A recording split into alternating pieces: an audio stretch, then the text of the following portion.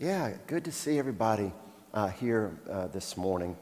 We are in our series, as it says on the screens up there, Stewards of Hope. We're going through the first 9 chapters of the book of Acts, but it also goes in line with what we call, typically been called the membership vows. We're calling them the discipleship vows, of how we respond to God's goodness and God's grace as we steward the hope.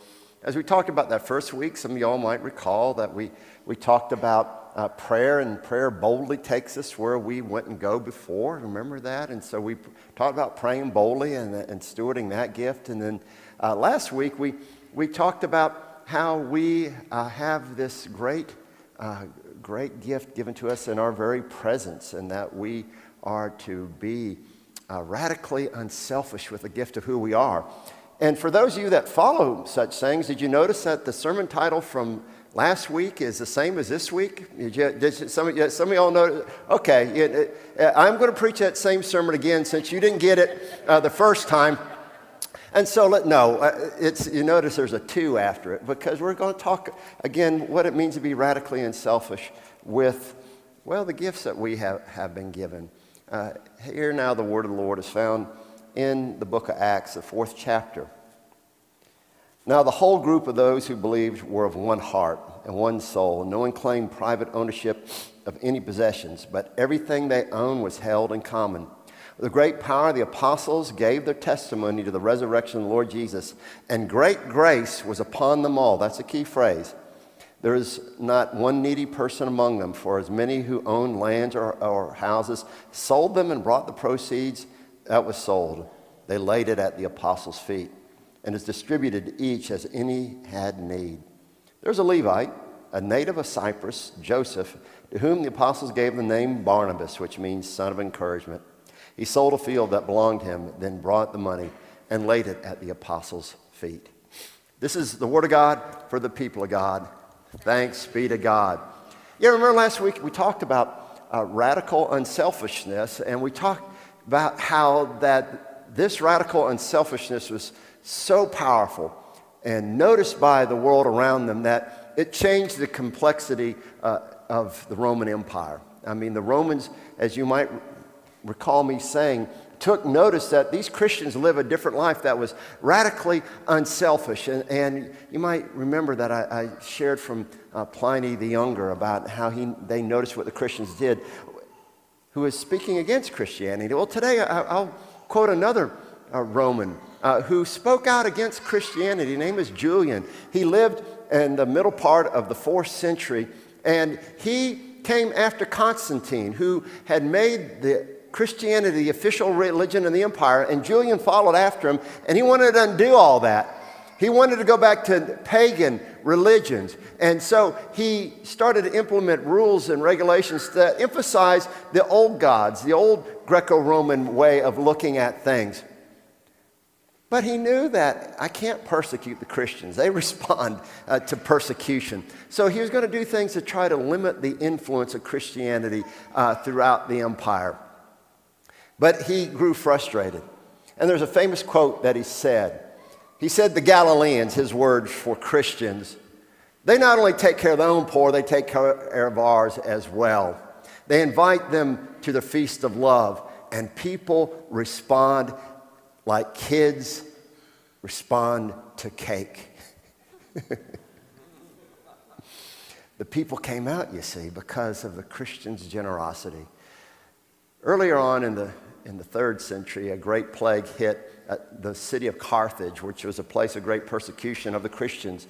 And everyone was getting out of Carthage that could, because people were dying. But Cyprian, the Christian leader there, gathered all the Christians together and said, we will not leave. Give of yourself, give of your possessions. It does not matter if they're Christians or people who persecuted you. Give. And the Christians stayed in Carthage, a place where they experienced great persecution, and gave generously to all. This radical unselfishness, as shown in their giving, was noticed by the world around them and made a difference. People responded. The good news of Jesus Christ. In our scripture text for today, your Bible might have had it at the top. The believers shared their possessions. They shared generously with each other. They were grateful, you see, because that key phrase that I just said to you, great grace was there upon them. Great grace is there upon them. Grace is the Greek word charis. Charis. Can you all say that to show that you're awake? You get a guttural sound, so watch people behind you might spit on you, but can you say that? Charis. Can you say charis? Yeah, say that there. Yeah. Great grace, this charis was upon them. It means giftedness. They were gifted, you see. They realized that everything they had, from whom all blessings flow, as we sing in the doxology. They remembered the words from Psalm 139. We are all fearfully and wonderfully made. We are grateful to you, oh God. They realized that they were a gift. Life was a gift. Great grace was upon them all. We, in our Methodist tradition, believe that we live in a grace-infused world. That's the ultimate reality. Giftedness is all around us. Life itself is a gift. Life itself is a gift. I was reading an article not too long ago by a prominent pastor from Alabama, naturally. His name is John Ed Matheson. He was a longtime pastor at a large membership church in Montgomery. And in that, he said this. He said, would you take $1 million for your eyes? Would you take $1 million for your eyes? He said, and lose your sight for $1 million, would any take that deal? How about for your brain? Now, some of y'all's brains might be worth more than others. I get that. But would you take $1 million for your brains? You know, and if you took $1 million for it, you couldn't think and reason anymore. How about your heart? Would you take $1 million for your heart? And if you sold your heart, your blood could no longer pump. You could no longer sustain life. How about your lungs? Would you give $1 million for your lungs? Not be able to breathe? And then John Ed said this. He said, if you have all these valuable pieces of your body, indeed, we are all millionaires. We're all millionaires. In fact, if you have your lungs, your eyes, your heart, you're a multi-millionaire. Think about that. And then he went on to share that recently 3 of his friends who were very successful there in the business world in Central and South Alabama died. They'd made lots of money, and they would have given every penny of it for some eyes, lungs, a heart, or a brain. All of life is grace. It's a gift.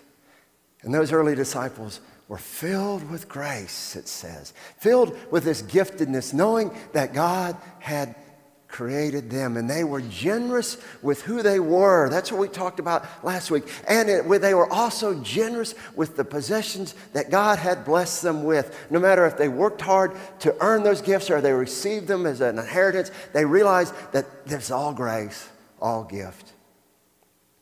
And they spent their time using those gifts far differently than so many others do.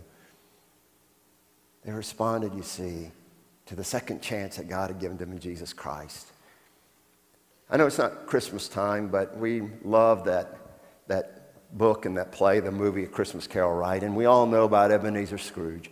And we know the story, right? That he thought and did and strove over and over again to earn more money. I mean, he couldn't get enough money.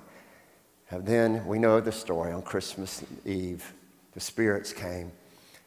And at the end of that approach of the spirits, he found himself in the grave, no one caring that he had died.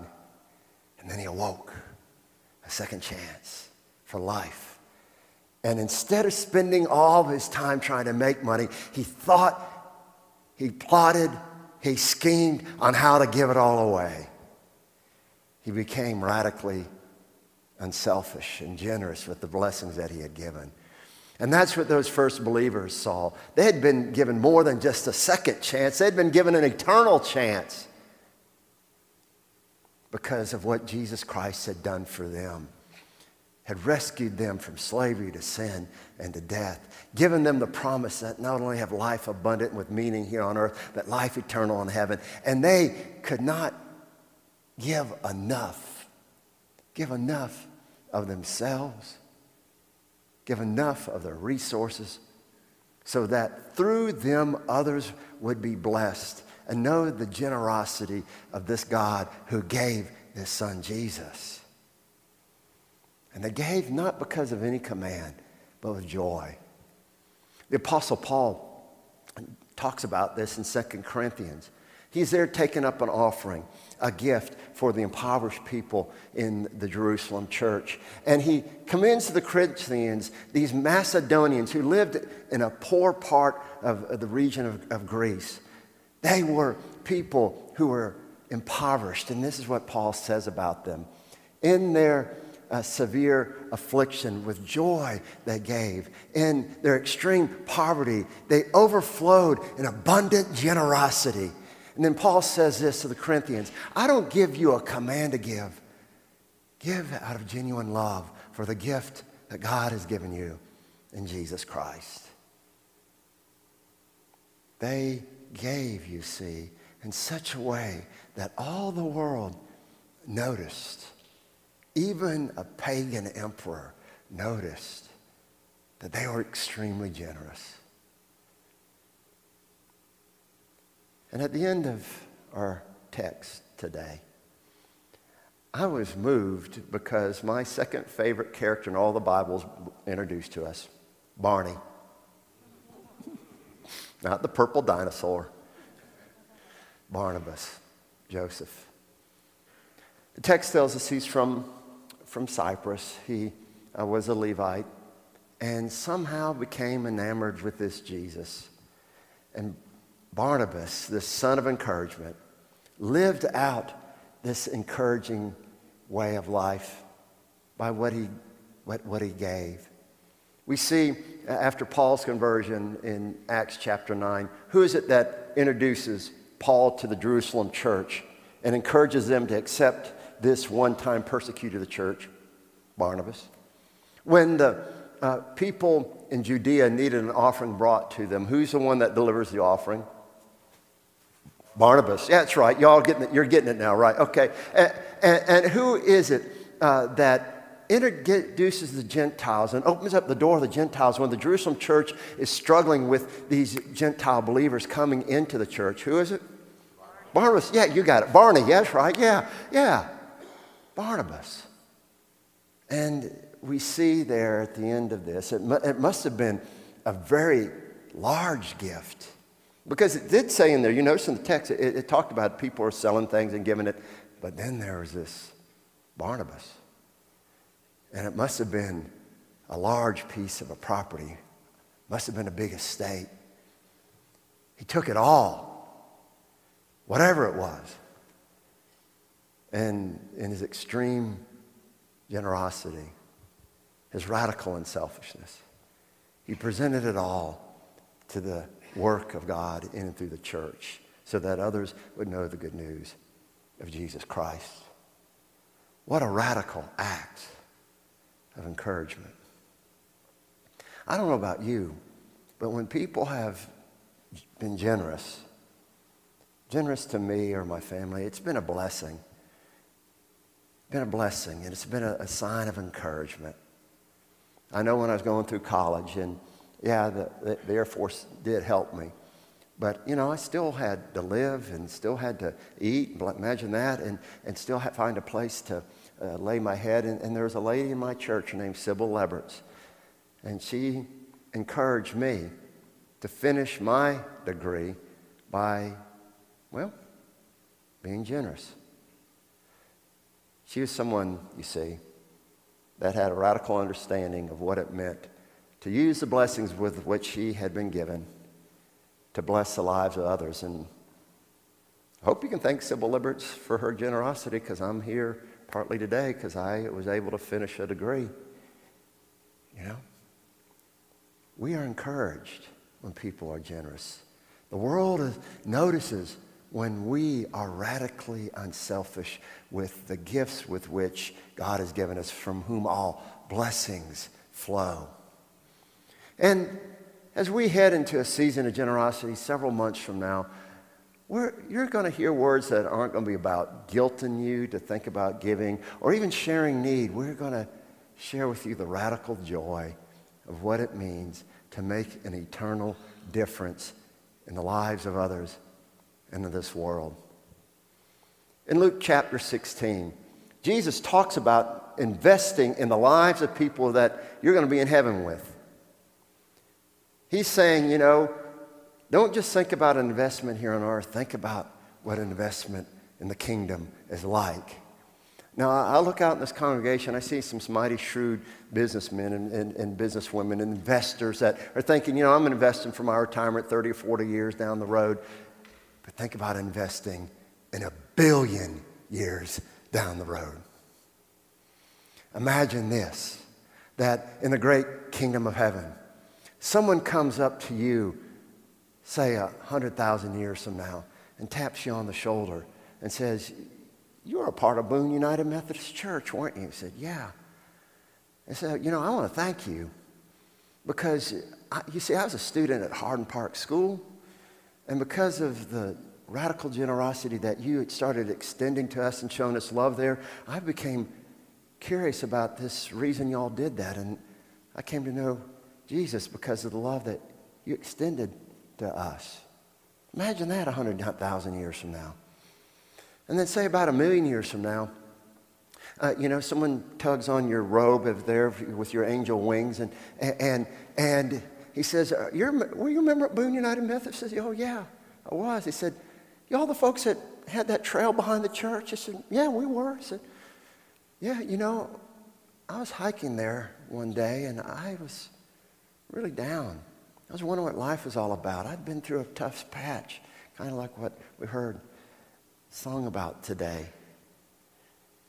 And I saw a sign that y'all had put up there about beholding the grandeur of God and the beauty of his creation. And my heart began to sing because I looked out and saw the beautiful world, and it gave me hope and lifted me from my discouragement and helped me seek after this one who made all this. And thank you all for being generous with that. And then, 1 billion years from now, you're there plucking on your harp, whatever you're doing there in heaven, and someone comes, taps you on the shoulder and says, were you a member at Boone United Methodist Church? I said, yeah. Well, thank you for your providing for the feeding ministry that you all were doing there. I didn't know what I was going to get my next meal. Me and my daughter came in, and there was a food sat there, and people were friendly, and I think you came up and greeted me, and I got some hope. I got some hope because of what happened there. And I began to ask questions about why you all did this. And someone said, because we love Jesus and we love you. And I came to know this Jesus because you all were generous. Radical unselfishness is noticed by the world. And it makes an eternal difference because we are following after the example of one who we'll remember in just a moment, who broke his body, spilled his love in a radical, unselfish act for you, for me, for the world. May we be radically unselfish in all the gifts that we have been given, ourselves, our lives, our possessions, our money, for the sake of Jesus, who gave his all radically for you and for me. In the name of the Father, and the Son, and the Holy Spirit. Amen.